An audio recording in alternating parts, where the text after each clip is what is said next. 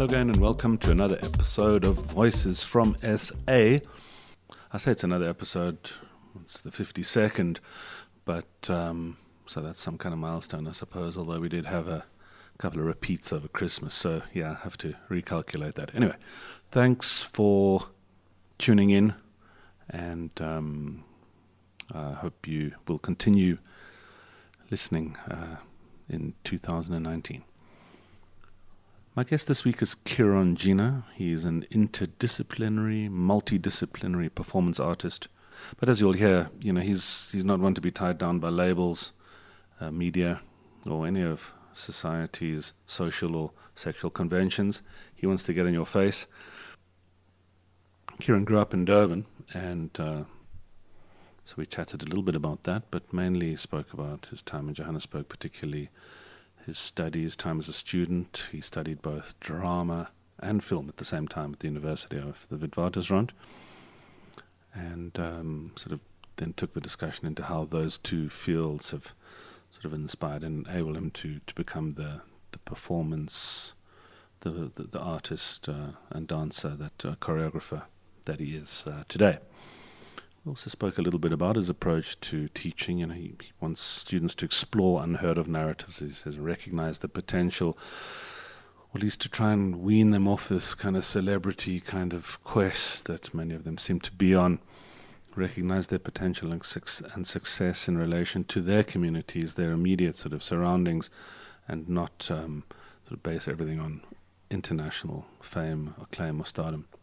We also chatted quite a bit about collaboration, the whole process of collaboration, and how he feeds off that whole idea of getting different people with different skills into a room and workshopping and coming up with a project that might seem quite different in the end from how it was originally conceived.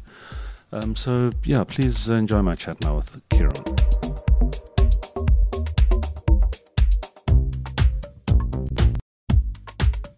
Kieron, thanks for meeting me here this afternoon. It's a pleasure. Thank you. We're at Varsity College, downtown Johannesburg, in the dance studio. Is that correct? City Varsity. A movement studio. Yes. This is your sort of one of your homes from home, then. True. What work are you doing here at City Varsity? Well, I run the movement portfolio for degree and diploma scholars, and I teach them choreographic principles. I teach them movement 1 to physical theater up to contemporary dance, mask work, vaudeville. We touch base with contact improvisation. And generally, what I'm interested in practicing with them as an academic as well is looking at indigenous practices and dance forms that have been inherently in Africa, but have not been revisited or seen as classical or as equal as classical. So there's a strong interest in my senior scholars to reevaluate how we perceive indigenous practices as equal or even more pivotal than what we only constitute as academic study, focusing primarily on Eurocentric or Western practitioners and theorists, not to negate their practices, of course, but also to use their strategies and how do we document, archive indigenous practices, which is one of my practices as an artist and researcher. So there's quite a bit that I do here. Yeah, that sounds amazing. I mean, it's kind of, it leans into or towards that whole idea of the decolonization of our education and our art as well in South Africa that came out of the Fees Must Fall protests in a sense. Correct. It's looking at new approaches and a system of unlearning the things we've learned, and really reevaluating what we constitute as academic and what has been perceived as slightly primitive, which I don't like the word. But it's also to ask, how do we begin a process of reevaluating Africa as the central hub for African knowledge, and using art, and particularly performative art forms such as dance or theatre or mask work, as the cornerstone to unraveling. I think the whole point is for us to learn how to play again and discover, and that the approach through decolonization is through that. Is it like a process of unlearning in order to learn? Correct. It's also not preconceiving notions, but rather improvising and using the art form of improvisation to rediscover and look at theorists that have come up with indigenous practices. But I'm very interested in storytelling and the kind of personal stories that exist here in Africa and South Africa while I'm here. What are the narratives we haven't heard before? And the narratives that I'm starting to flesh out are unique, and the scholars themselves start to see and recognize that their stories are as powerful as our late Shakespeare's or our Meisner's. And they start to see the relevance of creating their stories and a foundation for them to be written about. Or what I do is I navigate and look at practicing artists that have come out of South Africa but haven't been written about enough, such as Gregory Maqoma or Mamela Nyamza, who are, I perceive, professional artists that have touched international shores but still inherently focus on rituals, indigenous practices within dance forms and traditions. Is that a recent exploration for you? Have you always been kind of interested in that sort of retelling or telling of these new tales? I think it became more prominent after once I left university and experimented a lot in the international scene. And I noticed that the stories that were most interesting for them were the stories that were untold. And I felt you're talking about the foreign audiences, yeah, international, exposing them to something completely exactly. So your Europeans, particularly like your Swiss or your Germans or your French, they don't necessarily want to see, or I try to avoid them seeing the cliche of African dance. And I felt I was exhausted of them expecting me to do that, but yet I am of mixed race identity, and I have a very mixed understanding of what constitutes my constellation as an identity coming from South Africa. So this also placed a lot of focus on how do we create stories where we also don't feel ashamed of ourselves, that we're still replicating the same thing because they are paying for it, and became so important for me after the Fees Must Fall movement, and that young people were starting to take charge of, we need transformation and we need rapid transformation. And the only way we're going to do that is if we start to intervene education. We can, of course, go to violence, but if we see the crux of change through learning and lifelong learning, then this is the place it's going to give birth for innovation and potentially a new South Africa or Africa as a continent. I'd like to just go back a little bit. Yes. You're from Durban. Mm-hmm. Durban, which a town that I love and hate at the same time. I think everybody. I grew up in Durban. Whereabouts in Durban did you grow up?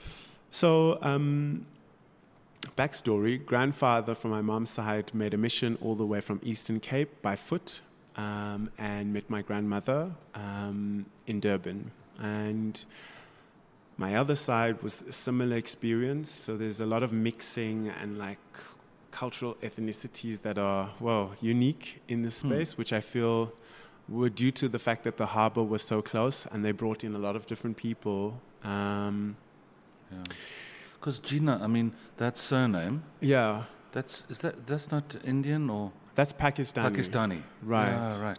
Because there was that leader, the sort of post-independence Right. Leader of... I was meaning to actually look it up, but that was a Jinnah, wasn't it? Right. Okay, All I know is that there is royalty of Jinnahs in Pakistan, but I've been so disassociated from that because I was brought up in South Africa. I mean, my great-great-grandfather was John Donne as well. So it's like the mixture of all of these people coming together. And I mean, John Donne also had quite a history, you know, for sure. And multiple wives. So I was born in Addington Hospital in the center of Durban. On the beachfront. Yeah, I kind of stayed with my grandmother in Wentworth, which is a coloured township. South of Durban, towards the old airport. Exactly, the old airport. Now you have to travel very far to get to the airport. But I stayed there with my grandparents so you for grew a up while. in like a the hood, coloured community. Exactly. I must say my early childhood was spent there, so I never really got to interact with too much. I spent much more time with my cousins who were of the similar age as me. And then my mom decided to chase after gold and dreams in Johannesburg, to leave that city for a better life of her children, you know? Right. So she brought me to Johannesburg, and I would only go to Durban to visit family over festive periods or school vacation periods.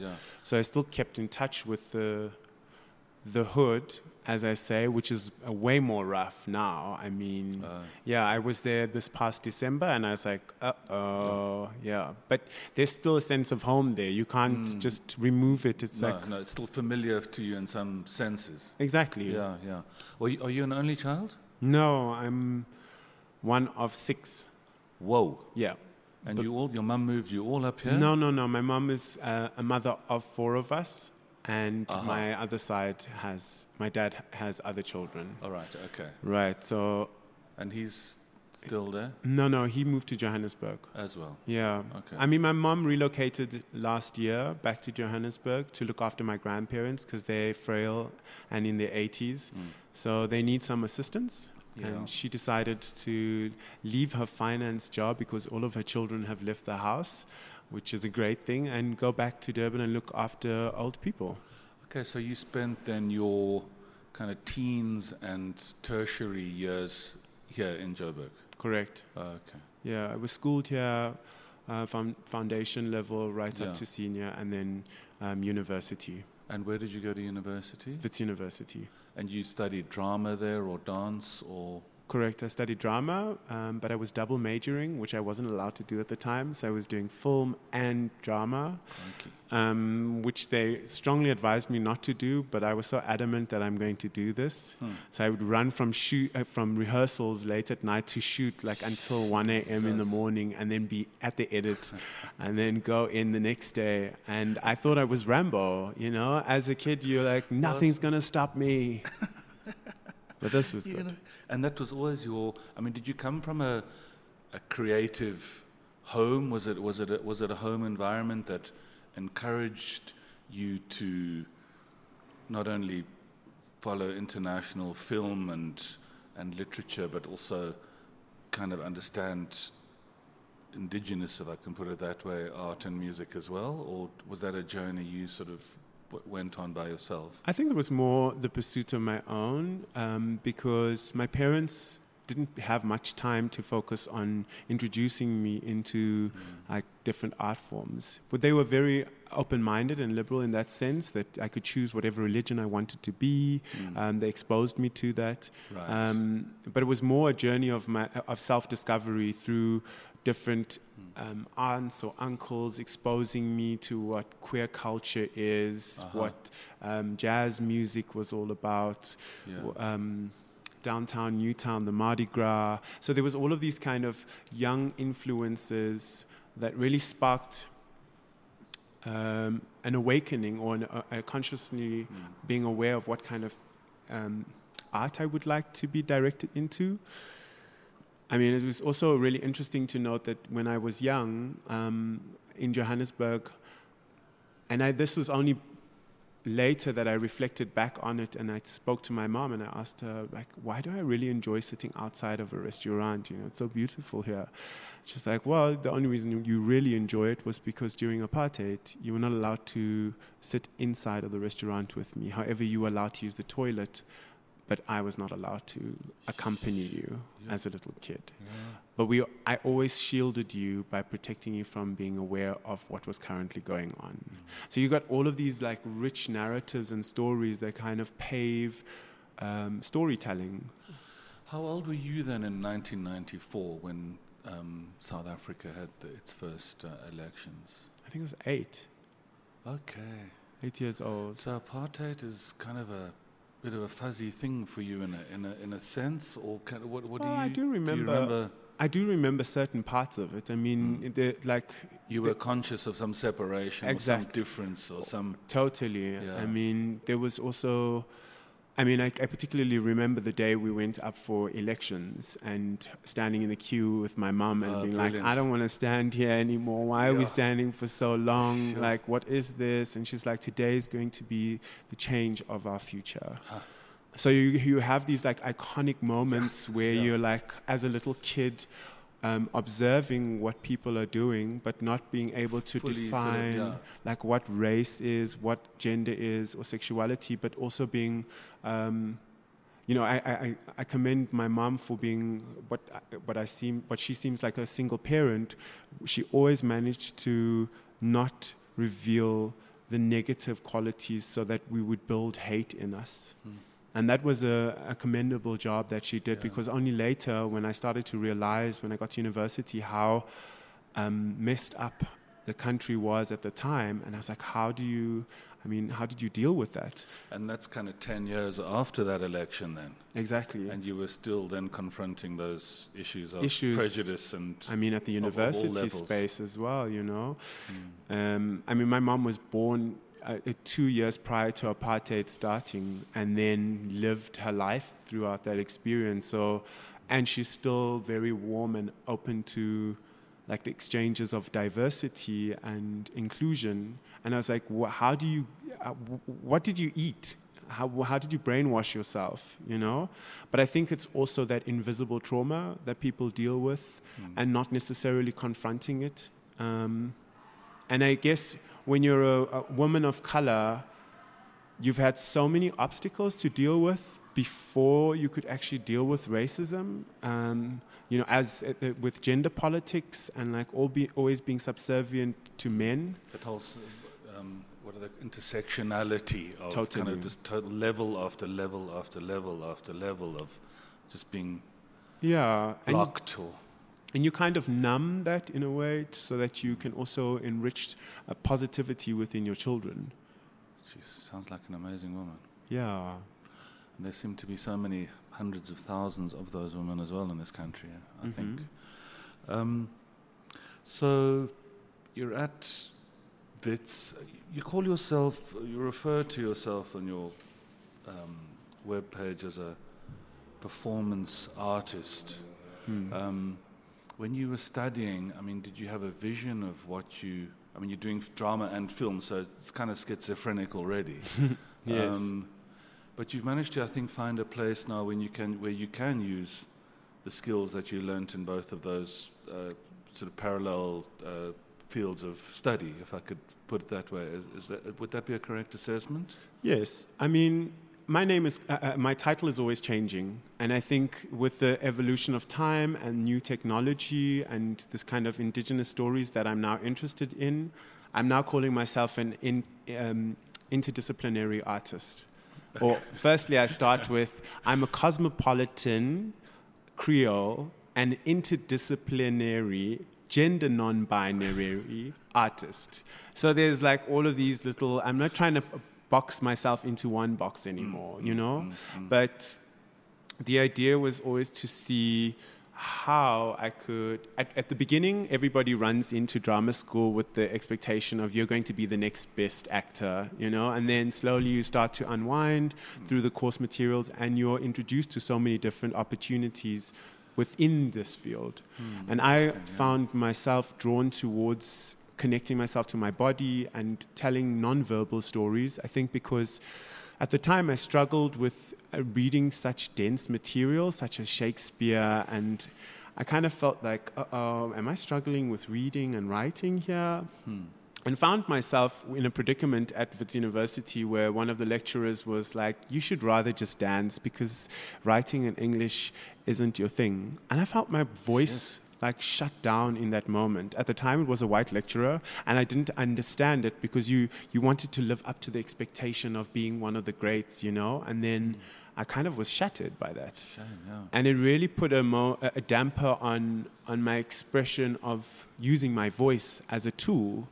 Do you think they meant that in a sort of honest assessment of your Well, skill, that they wanted to push you more into that because you were good at that? Or I think I was good at it, and there was a clean focus from my perspective, but still in to hear that, I mean, Yeah. at that time, you also, in an incubator, you kind of want to be molded in the direction. And you want the freedom to do everything as well. Yeah, but I slowly learned that after my degree and going into teaching as well, I learned that using that kind of jargon with young people isn't appropriate because it diminishes hopes and dreams, you know, of ever ascending what the worst expectation is. And let's be honest, English is not the only language in the world, and we should stop focusing on it being the primary and focus on those marginalized languages and the way in which we choose to learn languages. All of the stream of consciousness came later, after I started licking my wounds at university. And I kind of found that maybe I was more interested in conceptual symbolism because there was a strong focus on working with visual attributes. So and kind of streaming into visual art and sculpture of the body and finding ways to use choreography. I see that. To communicate, and then using film as backdrops of escapism, and how do we create surreal environments? Because I started to realize I cannot live I cannot reflect the world that I'm living in exactly as it is. So realism became a problem for me because I was like, I'm going to always deal with trauma. And I needed to find a different way of dealing with trauma so I used art as a means of therapy for myself, of telling the narratives I needed to deal with, but I couldn't verbally express them. So I used my physical body or others' bodies as I choreographed on them. And then I found different ways and perspectives. So instead of seeing the world where the North has Europe on top and Africa at the bottom, I shifted my perspective and I saw Africa on the top and Europe at the bottom. And how does that work? If we look at the world map. So all of those kind of concepts started to play. And I realized I wasn't interested in being in other people's work that were directors or had been written before, but rather start to write new stories and create new directions for our bodies to move in, as opposed to the replica that had been created before. So almost like the classical works that you were being taught or learning were not really reflecting your reality or giving you the space to express yourself in the way that you wanted? Yeah, I mean, during my university career, I started to experiment. The senior I started to experiment more with my own language. I was starting to define a language at university level. The language already. of your body? Language of my body, language of how I was directing and crafting work, language of how I was bringing different artists together in a space and unpacking concepts. And then I remember when I finished my undergraduate, and then I got into my master's program immediately after because I was offered the opportunity to do so. Because I did a really good project at the end of my undergrad, and they were like, let's go to master's, come. And this was a really good step. I kind of was so nervous at that point, but I knew that what I was doing was something that I was passionate about. And this, for me, changed a lot, because when I entered into my master's year, Dada Masilo invited me to dance with her. Okay. So she's seen as the shortest, fastest South African incredible mover that moves at the speed of light. And she's been doing a lot of repertories of Shakespeare, Macbeth, Swan Lakes, So a lot of reinterpreting it on African bodies, and with a slight bit of like African traditional dances, such as the Tswana dance, or like I was invited to participate in Carmen at the time, and it had a Spanish influence with a very exciting South African verbal expression. Did I perhaps see that? Was that here at the Dance Factory? Oh no. Or at Wits. I mean, she's traveling internationally across the globe with her works because, I mean, it's rich and it's also interesting to see it. I must check that out. Yeah, cool. You mentioned trauma. Yes. Can we speak about that? What are you talking about when you say trauma in this context of your learning and your expressing yourself? Well, I think being surrounded by young people of color at university and listening to the differences of our counterparts at the time, because now we're becoming more integrated and like everybody's supposed to arrive at this equilibrium, and you start to realize that this isn't as diverse or as inclusive as it's supposed to be, because my Jewish friends are all arriving in their really wealthy cars to the school, to the institution, and they don't necessarily want to work with you because you can't drive home at night after rehearsals, and they can jump in their cars and drive off. So you started to see like this alienation and segregation because of class and wealth, right? And race then. And race, of course. And this started to traumatize me a bit, like, okay, so I can't rehearse at night because I have to take a bus home, and that's a bit of a issue because my fellow classmates can't work with me. Or it was like weird stuff that started to make traumas in my mind. And realizing, for example, one of my earlier works when I was still at university, actually it was one of my first solos, which was Infectious, and dealing with like our long-term domestic worker, I call them home executives now, because it's an appropriate name as they look after, and but it's also a weird psychological mess up in your head as a young person, realizing what kind of trauma or enslavement of black bodies was still currently happening in this country. But this woman was like my second mother. She was a surrogate mother to me because she did everything my mom would do and more, because my mom had to get more money in order to pay for her and so forth, or at least her children as well, to put her children through education. So I would respect her in that regard. But then a time came where she passed away, and I didn't understand how she passed away, but she was going through a lot of coughing at the time, which was TB. And then my mom, we had to go away for a week, and when we came back, she was gone. And in this period, they had already planned that they would have to send the kids away so that they would have to deal with her going into, she would die from HIV. Sure. So like all these like weird moments come into play. Or for example, my younger brothers, they're twins, and they're playing cricket in Hillbrow Park. And I'm obviously not with them. I'm with my mom for the weekend. But I'm in a shopping. These kids, brothers on your father's side? Yeah, my dad's side. But we share the same mom. Yeah. So they're busy playing cricket with their dad. And he at the time worked for Coin Security. And he obviously had his firearm. And he was chatting to a friend. So this criminal guy then like shoots him 5 bullets. And the kids are playing right there. They're young. I'm talking like 6, 7 years old. And the criminal wants the firearm, basically.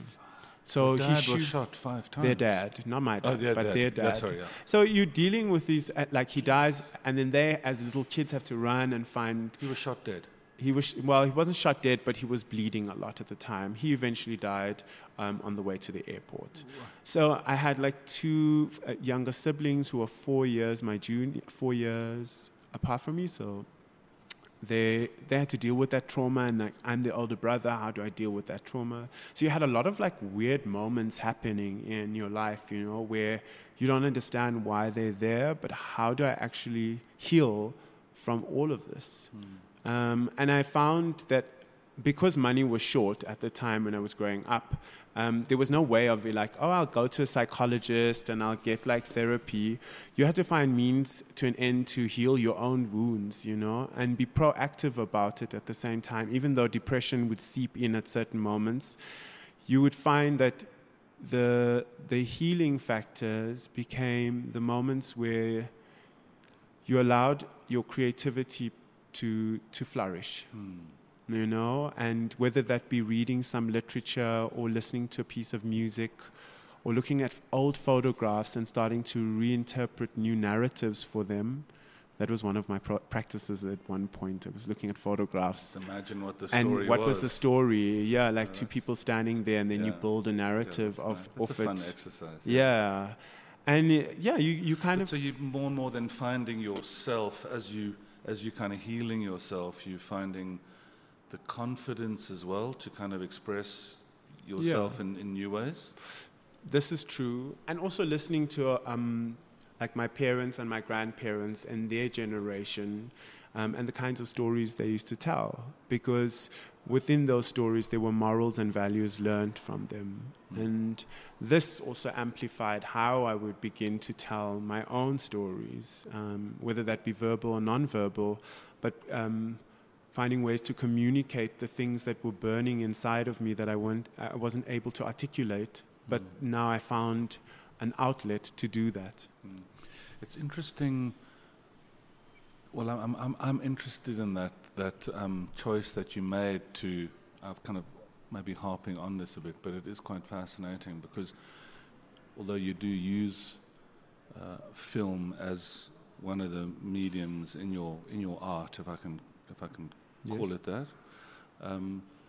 This non-verbal expression is using your body as a piece of art, if I can put it that way, is where you are most comfortable at the moment, I suppose, in this ongoing journey. I mean, who knows where you go next, or do you have an idea of where you will go next in your artistic journey of discovery? Just to go back to the film, there's something interesting about dismantling. And when you don't play the same, like if you have a character in a film speaking, but the language that is being spoken is not the same as what the character should be speaking, or like changing the perception of how we view images is something that I'm really interested in, whether that be two-dimensional or three-dimensional. And it kind of introduces new landscapes of utopia and dystopia. And if we're able to deal with using these mediums in a tumultuous crisis era that we are in, with politics and social issues and financial issues, we're finding ways I'm finding ways to use these mediums to introduce new dialogues, or at least how do we flip the switch and be able to communicate. And I think for me, I'm very interested in cross-disciplinary and collaboration. There needs to be an interest in an architect and a fashion designer and a visual artist who maybe sculpts, to a musician and the moving bodies. And together we find a way to improvise. The old traditional jam session that musicians have when they're coming up with ideas, you know, those are the most inspiring moments for those musicians, because they didn't have a set piece of music to play, but rather felt the energy from each other in a sense. Exactly. Yeah. And we see that all across the globe. And that's the same principle I try to invite now, or what I would like to perceive in the future in creation. So collaboration for you is an important next step in your own personal development. Yes. And how does that work? I'm kind of quite interested, particularly about the concept of collaboration in an artistic space, because, you know, as you've sort of explained, art is kind of a highly personal thing, and then to get 3 or 4 people then to come out with some sort of unified vision of something is exciting and frustrating at the same time. Or, I mean, how do you sort of manage that process? Patience. A lot of patience and a lot of listening, and compromise. Yes, not trying to be the leader. Like that's the ideal, and a lot of the time it's like not having a director and placing yourself in an environment where there's shared ideas and everybody has an equal opportunity. I sometimes think that no, democracy doesn't work sometimes in processes of creation, because you do need somebody to say this is what we're going to do. Yes, and that's what I'm trying to see how that. So I've had degrees. Years of different experiences in collaborations. Some of my collaborators I've been working with in Germany, for example, it's our 5th year now working together. And the first year working in a different project each year. Cool. And in the first year, we wanted to stretch each other, literally pull each other's eyeballs out. And there was a lot of tears and a lot of not say backstabbing, but a lot of stuff we didn't understand, because we come from such different cultures, and there's different behavioral patterns, for example, or ways of approaching just social mores. And how do you approach creation? And there's also this kind of, I'm from Europe, we have had the standard of 2,000 years of creation in theater, and I'm like, I don't give a shit. I have had the experience I've had, and I'm coming from a raw position of my personal stories, and you may be articulating the traditions and the norms that have kind of given you what you make today, because this is perceived as trending in Europe. I'm like, I didn't come here for trends. I came here to deal with trends. Create new trends. Exactly. How do we deal with social political activism on our people, on my people? I don't really care about how to make beautiful stories in Europe, or how to be less symbolic, or that's too in your face. I'm like, I need more in my face right now, because what we're dealing with is like sugarcoating and creating these let's make our audiences. Yeah, but that's very highbrow. Highbrow art is only seen for educated individuals who have seen that kind of repertoire over time. And when you bring it to an audience, it goes in a country that has never seen those kind of conventions. I'm not saying don't do it, because we are trying to do it, but it goes over their heads, and we miss the opportunity to connect with audiences. Yes, so it's trying to, it's what you were talking about earlier with your students as well, in this investigation of sort of indigenous dance and art forms, is to try and almost give them something, or enable them to connect with the art in a way that's more natural than it would be for them to connect to a piece from the classics. Right. And I think also it's a privilege to collaborate. It really is, because you have to have the time and you have to have the space. And then also, if you can afford to finance the artists to play and to experiment, because in those spaces you start to see new approaches to creating and new ideas. That's where we start to go, oh wow, that's such a new way of interpreting. But it begins with a process of equal sharing, and what are the kind of narratives you want to share. And then we find a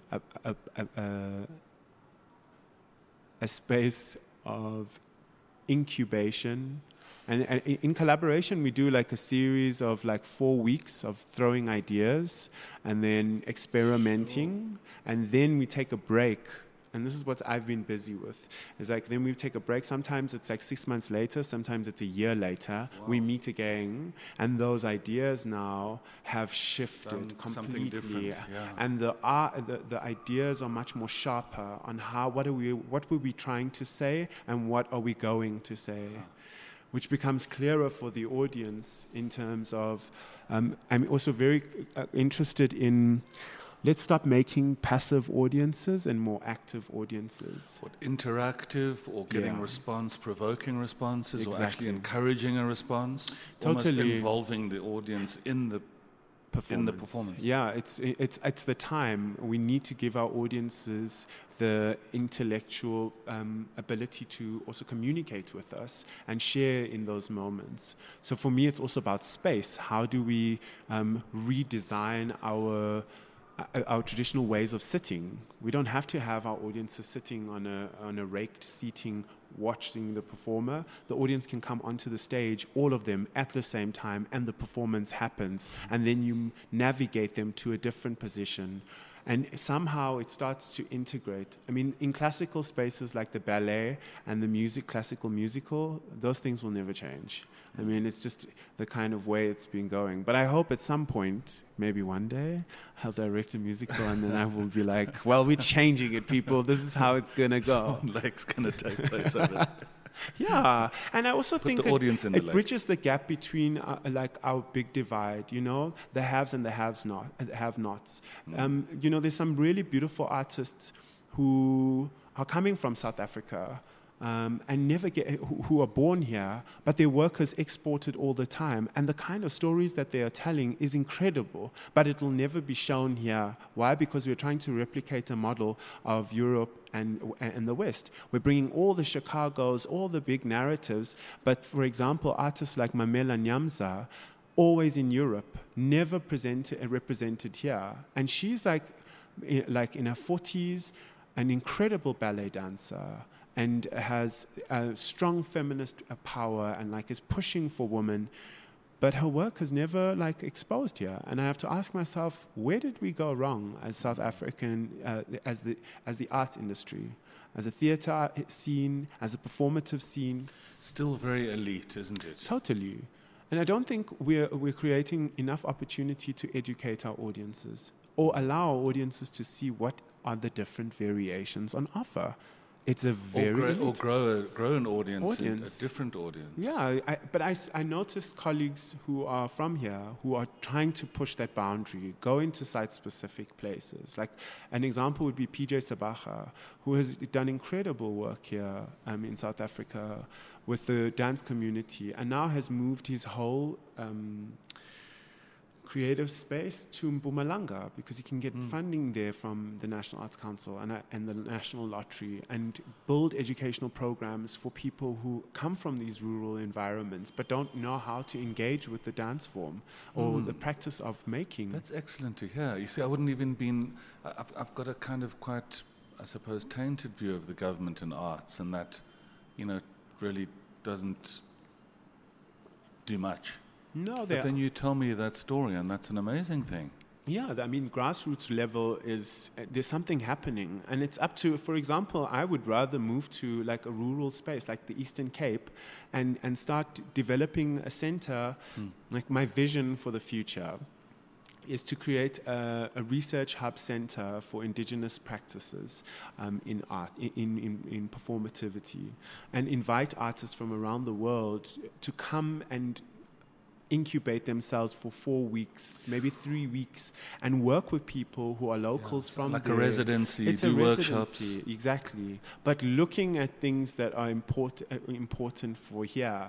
We can't all become diluted by this one-dimensional thinking, you know? And I think there's something rich about having stuff in these remote locations in South Africa. And there are. I mean, Alfred Hinkel is doing something in Namakwa land, for example, and then comes here to Johannesburg and does a workshop and does chair training.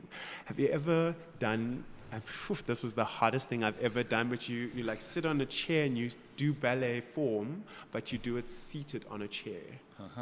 So like all the ballet moves, plie, yes, lift up here. On a chair. On a chair upright to hold your posture. Incredible stuff. I mean, there's innovation. Gary Gordon, for example, did some great work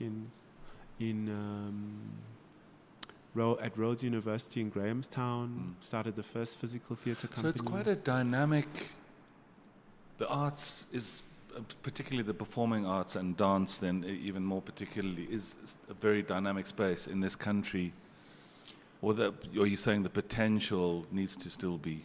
I think there's been an interesting foundation created by these practitioners. And now I think the youth generation needs to pluck up courage to pursue these different avenues. The kids that you are training? Yes. Is that one of your missions, do you think?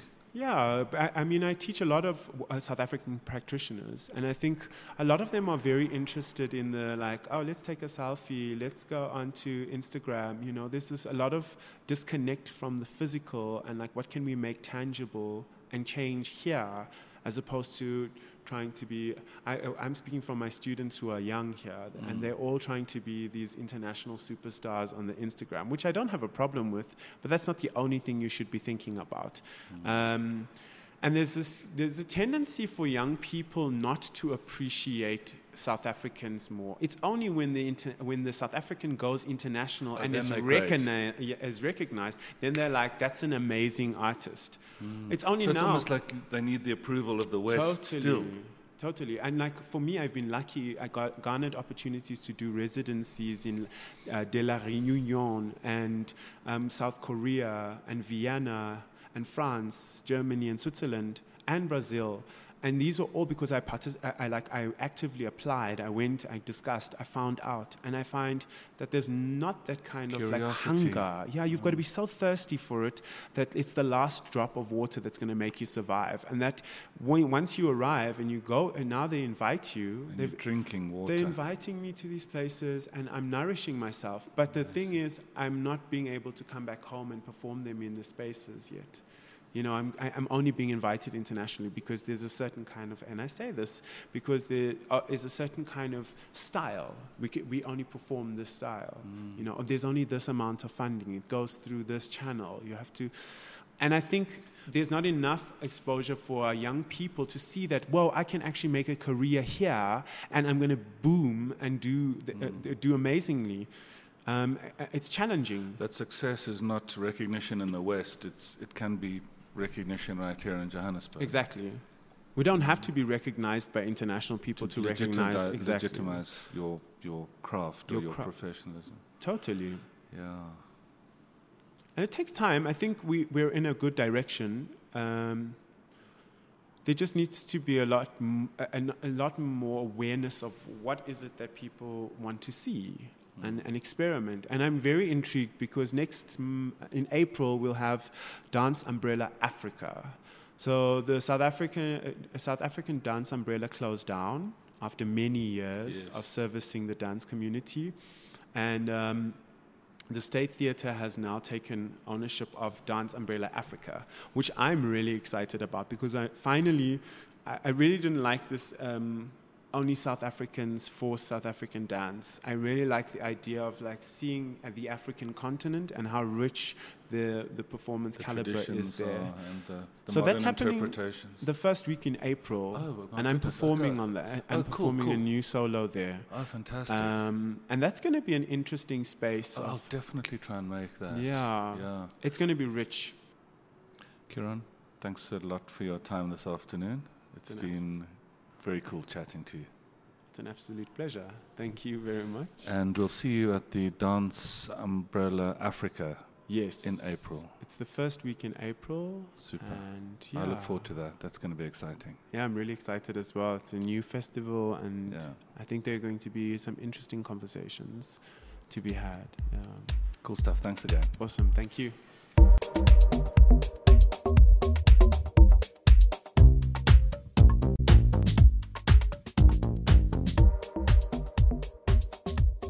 Kieron is on a journey of discovery, of development, of growth, of exploration, of many things. And he wants to get as many people along with him as possible, I think.